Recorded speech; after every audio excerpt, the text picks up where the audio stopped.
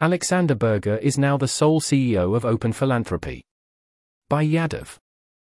I haven't seen this anywhere on the forum, and I've been curious to see what Holden and OpenPhil do. Alexander Berger is now the sole CEO of OpenPhil, while Holden is the Director of AI Strategy, and Emily Eelson is the Managing Director of OpenPhil.